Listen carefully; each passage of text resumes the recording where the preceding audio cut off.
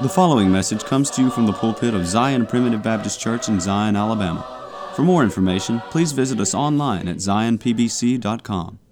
Welcome to the Zion Primitive Baptist Church podcast.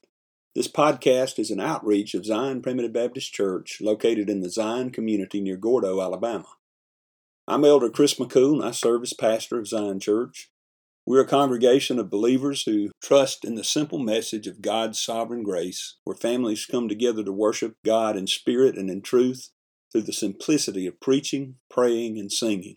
Zion Primitive Baptist Church is located at 9487 County Road 49, Gordo, Alabama. If you live in the Gordo area, or if you are visiting in the area, please join us for worship. We meet every Sunday at 10:30 a.m. and 5 p.m., and on the first and third Wednesday evenings at 6:30 p.m. In today's message, we continue our study in the book of Hebrews by examining Hebrews chapter 2 and verse 1. In this verse, we are admonished to give the more earnest heed to the things which we've heard, lest at any time we should let them slip. As we'll see in this message, the term "let them slip" refers to drifting away, not active rebellion, but simple negligence in our Christian walk. You see, the natural tendency that we have as human beings is to let things slip away from us, to let the truth slip away, to let our faithfulness slip away, to let our steadfastness slip away. It takes effort to hold on to them, as we'll see in this message. But first, we have a song selection that I hope you enjoy. After the song, please stay tuned for another message of God's sovereign grace from the Zion Primitive Baptist Church pulpit. Blessed be the Father of our Lord, the everlasting God. All praise and honor to His name, His majesty adore. When from the dead He raised His Son and called Him upon high, He gave to us a lively hope that we should never die.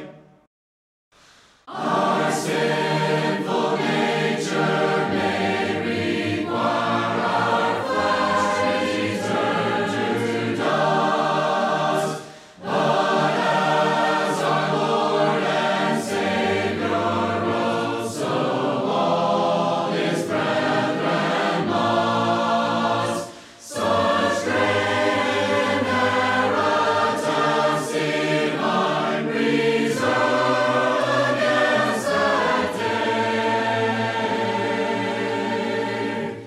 'Tis uncorrupted, undefiled, and fadeth not away. Saints by the power of God are kept until the Savior come. We walk by faith, sojourning here till our salvation come. What joy and wonder now we hold, that we shall never die.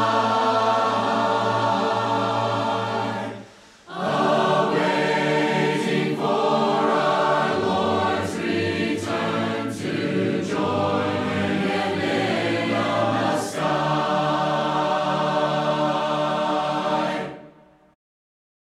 If you'll turn to Hebrews chapter 2, we're going to begin reading in verse 1. Now, as you turn there, you may recall that the theme of the book of Hebrews is better. Everywhere you look in the book of Hebrews, there's writing talking about, the writer is talking about how much better the Lord Jesus Christ is than the old economy of the law. The new economy of grace, which really, I hate to even put it that way, because grace overlay even the old economy of the law. But the public worship was different under the law than it is after the cross when the age of grace, in a sense, has come upon us, where we understand that the Lord Jesus Christ was the fulfillment of the law, and his death, burial, and resurrection is what the law was pointing to. Now we look back to it. We point to it as well. The law pointed forward. We point back, and we can see what's happened. A lot of those old prophets didn't even understand what they were prophesying completely.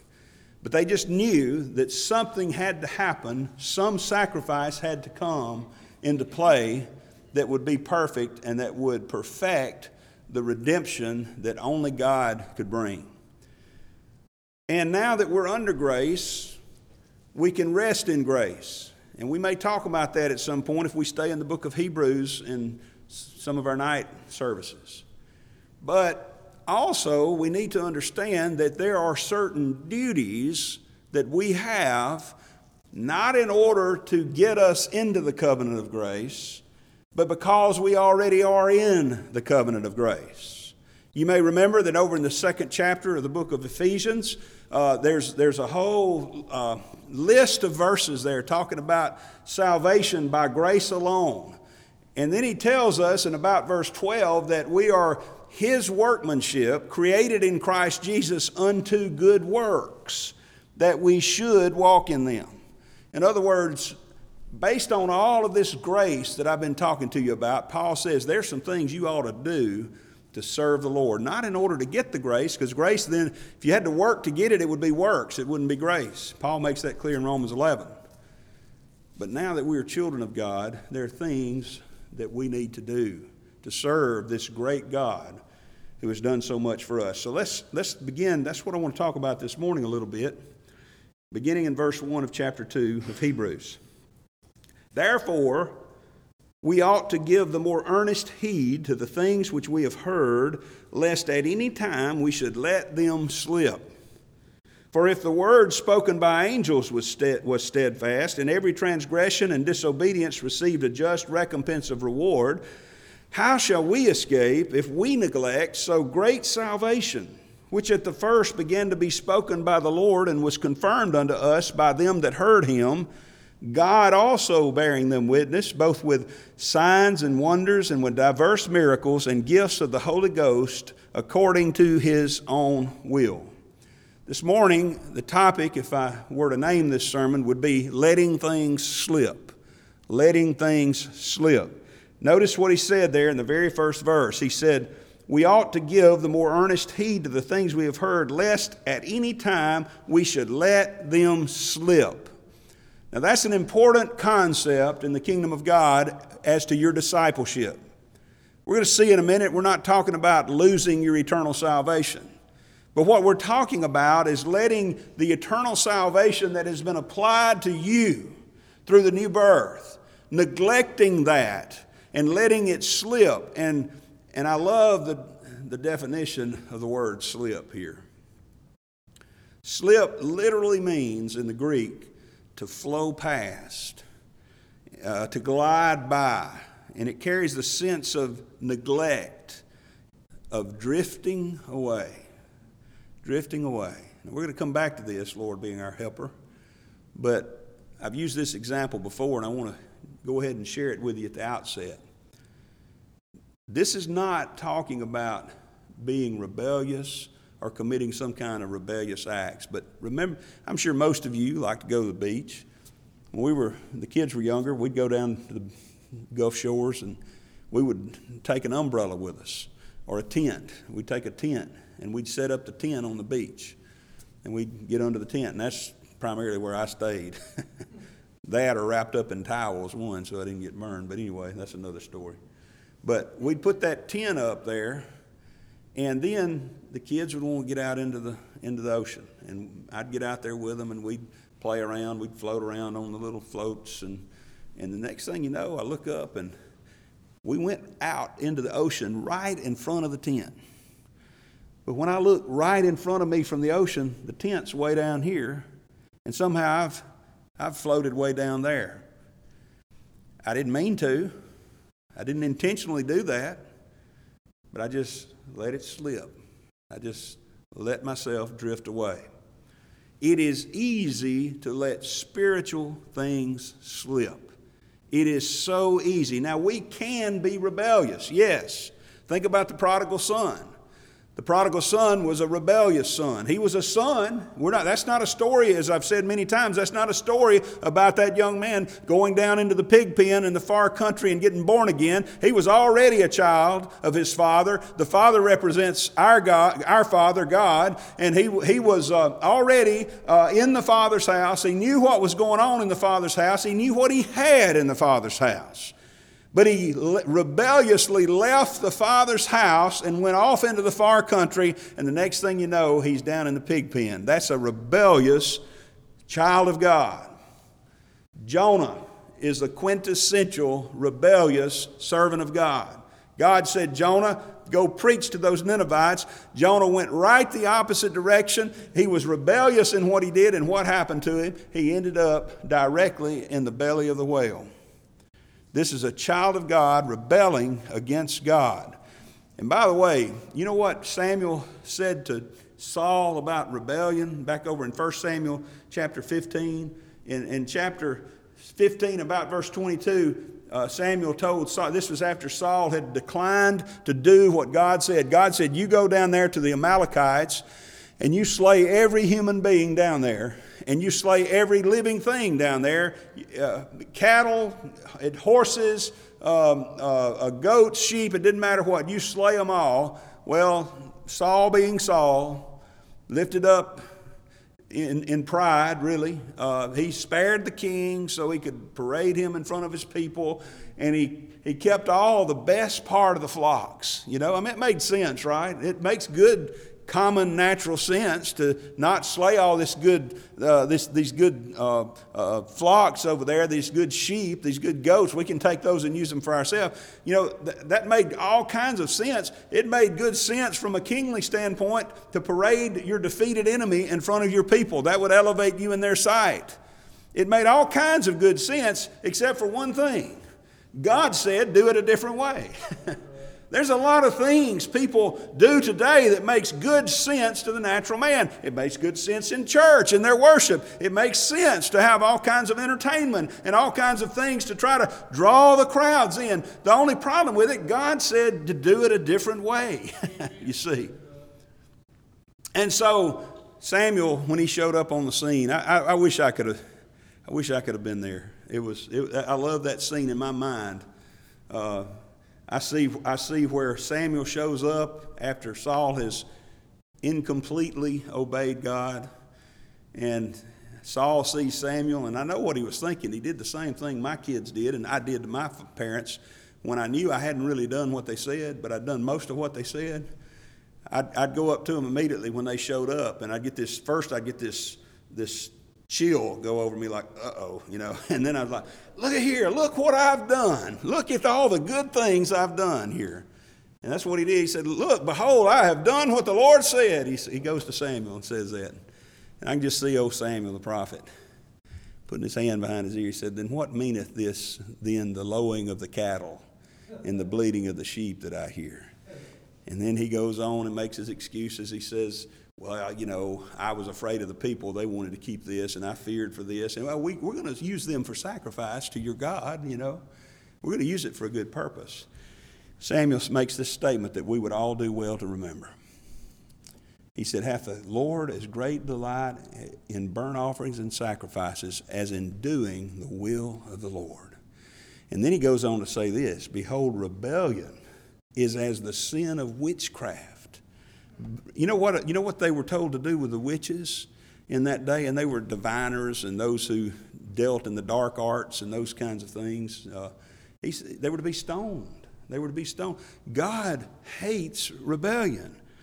And that is a problem, child of God. If you find yourself in a rebellious state, going contrary to the will of God, and knowing you're going contrary to the will of God, you can expect difficult and severe consequences. You can expect that. But I'm not preaching on rebellion this morning, because the most common problem among God's people, and I speak from experience here, is not rebellion, but neglect, negligence. Now look, I can be as rebellious as anybody, and I've been rebellious, and I've experienced the consequences. But the primary problem I have in my life is not rebellion against God. I really do want to do the will of God. I really do. I mean, there's part of me, you know that. There's part of you that doesn't want to do anything. You know, that old Adam nature doesn't want to do anything that's in the will of God. But the part of you that's been born again, that new creature in you, I try my best. I want to do the will of God. But I'm like Brother Mike Ivey said one time about his childhood. He said, when I was a child, it wasn't that I set out to do wrong. He said, I just forgot to do right. You ever been there? You know, I don't set out every day. I don't get up every day and say, you know, I'm going to do as much wrong today as I can. No, I set out every morning and I think to myself, pray to God, I said, Lord, help me today to do better than I did yesterday. And by about 3 o'clock in the afternoon, I've forgotten about my commitment to do better. I forgot to do right, and I just end up doing wrong.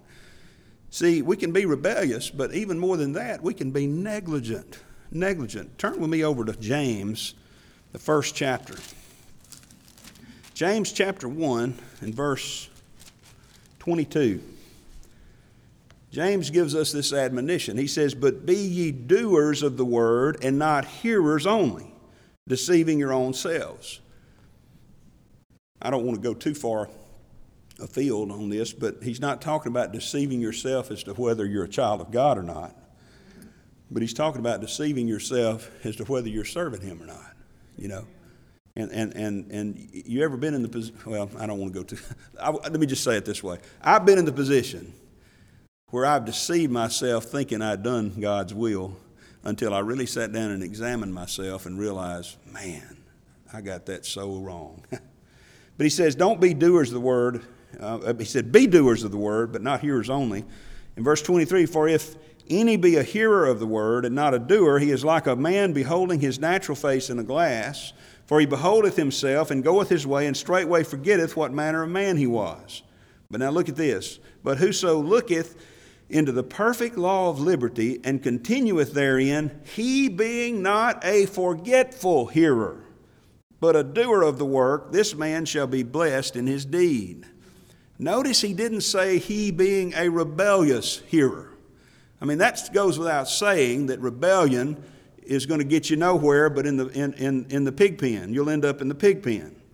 But here he says, there are those who are forgetful hearers, and I get that so well because it happens to me all the time. I don't set out to do wrong and to violate the Word of God. I just forget to do it. You know, I've told you the story about the night that I was coming home from seeing one of the Marvel movies. I think it was that last big movie, and it was late. I'd been with the kids. Everything was fine.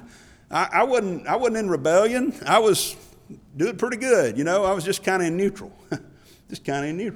I was tired. It's 11:30 at night. Coming home, I stop at the quick stop over there on 82. And when I go in and I get ready to pay, the lady was just as ugly to me as she could be. Smarted off, being ugly. Now, what should I have done? I should have said, ma'am, I'm so sorry. I didn't mean to offend you. What can I do to fix things? But the problem with that is I didn't go in there intending to offend her and to get into a big argument with her. I just forgot not to.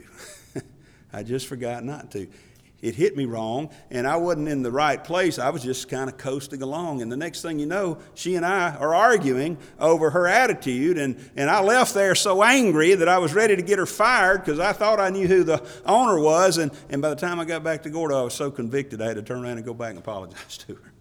It's just, you see, that's what you can get into if you're a forgetful hearer, if you're negligent. He says here, don't be a forgetful hearer. And see, does this not fit right in with the parable of the sower and the seeds? Look back over in Matthew chapter 13.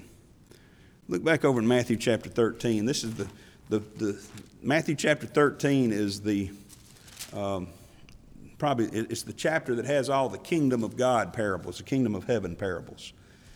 And they're very applicable to us today. In fact, that's why Jesus gave them. And he said in verse 3, he spake many things unto them in parables, saying, behold, a sower went forth to sow, and when he sowed, some seeds fell by the wayside, and the fowls came and devoured them up. Some fell upon stony places where they had not much earth, and forthwith they sprung up because they had no deepness of earth. And when the sun was up, they were scorched, and because they had no root, they withered away. And some fell among thorns, and the thorns sprung up and choked them. But the other fell into good ground and brought forth fruit, some 100-fold, some 60-fold, some 30-fold. Who hath ears to hear, let him hear. Now I'm going to quote or steal some thoughts from Brother Mike Ivey for just a second here. And I want to go back to what he has said many times. I've heard him say it. And also we need to understand this, that this parable is not about who is or who is not a child of God. I grew up hearing it taught a different way, that the first three were not children of God, and the only category of hearer, of the sower and the seed that were children of God were those that fell in the good ground. This is not a parable about who is a child of God. And one of the reasons we know that is because Jesus does not make that application. He does not make that. You know, when Jesus spoke a parable, the parable only extends as far as the one giving the parable means for it to extend. And when we take it farther, we're saying that we're smarter than Jesus. When we say, well, I know it means this, and Jesus said that, but it also means such and such, then we've declared ourselves more intelligent and wiser than God, and I just don't think we want to go there. You see, this is not about who is or who is not a child of God. All of these categories are children of God. You say, how do you know that? Well, verse 18, Jesus explains it. And by the way, also in a parable, it only goes so far as the parable giver explains. Hear ye therefore the parable of the sower. When anyone heareth the word of the kingdom and understandeth it not, then cometh the wicked one and catcheth away, listen, that which was sown in his heart. The word of God can't be sown in the heart of one that's not been regenerated. The dead alien sinner, the one who has no heart for God, cannot have anything of God sown in his heart. 1 Corinthians 2:14, which we go to quite a bit, says the natural man, that is the man who's only been born in nature, never been born again, the natural man receiveth not the things of the Spirit of God. I think the Word of God is a thing of the Spirit of God, don't you? That's something that was sown in this person's heart, and it says, this is he that... then cometh the wicked one and catcheth away that which was sown in his heart. This is he which received seed by the wayside. And then he talks about the stony ground. But what I wanted to get to is the seed that was sown among thorns. Verse 22. Because I identify with this. He also that received seed among the thorns is he that heareth the word of God, or heareth the word, and the care of this world, and the deceitfulness of riches choke the word, and he becometh unfruitful. Here was a man who apparently was fruitful at one point, but he became unfruitful. Here's a man who heard the word. I believe this category, I don't want to go into a whole exposition of the sower and the seed, but I do believe this, we need to understand this particular category. This is somebody that's been raised in church. This is somebody that's familiar with the Word of God. This is somebody that can probably quote Scripture. This is somebody that probably attends church regularly and is sitting under the preaching of the Word. And what this person does is unfortunately what I do too often. And I know if you be honest with yourself, you can see yourself in this too. I let the things of the world just choke out the Word of God. I get tied up in work. I get caught up in family obligations. I get caught up in recreation. I get caught up in all kinds of things. And the next thing you know, I'm just unfruitful. I'm just not what I should be. I didn't do it intentionally. There's never been a day in my life. Well, I shouldn't say that. There have been some days. We won't talk about those days. But there's been not a lot of days in my life. Most days, I'm not out there just rebelling against God. I'm just letting these things slip, being negligent, letting the world and letting the flesh and the devil take away my joy in the kingdom. Again, I know I tell you this all the time. I get up here and confess, and I'm not preaching my experience. I just want to share it with you. But I had to go to Auburn yesterday, and it was about a 3.5, 4 hour drive. And I told Sherry, we talked about it when I got home. How was it? I said, well, it's just a little melancholy. I was just down, and by the way, you know why I was down? Now, I love country music, don't get me wrong. I love it. I love it.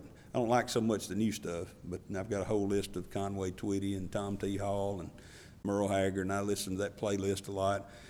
But I was listening to the saddest songs, you know. My wife left me, and I'm at home. I ain't got anything but a table to eat and drink on, and, you know, my kids, I neglected them. There's a song out there about neglecting your family, and good grief. So all I was doing all the way down there was listening to all this stuff that was just getting me further and further down, you know. On the way back, I decided I'd listen to some preaching. I'd listen to some Grace Alone radio. I'd listen to that, and felt a whole lot better on the way back than I did down there. But see, I didn't set out to be sad. I didn't say, I can't wait to drive to Auburn and just be despondent by the time I get there, you know. I set out, I said, this is going to be a pretty good drive. I'm going to listen to some good music. By the time I got there, I was almost in tears, you know. But I just forgot. I neglected it, you see. I neglected to do what I should do, which I should have been listening to some good singing, you know, and some good preaching. But it's so easy to let things slip. Now, not only is it easy to let things slip, it is dangerous to let spiritual things slip. It's dangerous for you, child of God. Listen, look at verse 2 here, back in Hebrews chapter 2. He said, if the word spoken by angels was steadfast, and every transgression and disobedience received a just recompense of reward, how shall we escape if we neglect so great a salvation?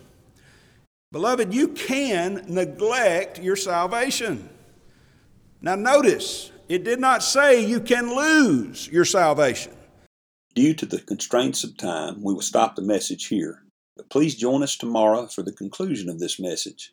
If you would like to subscribe to our website, please go to www.zionpbc.com and sign up for email updates. If you have any questions, please feel free to contact the church at zionpbc1847@gmail.com. That's ZIONPBC1847@gmail.com. Or you can email me directly at jchrismccool@gmail.com. That's the letter J, CHRISMCCOOL@gmail.com. Again, thank you for listening. May the Lord bless you is my prayer. We thank you for listening to today's message. For more information, please visit us online at zionpbc.com.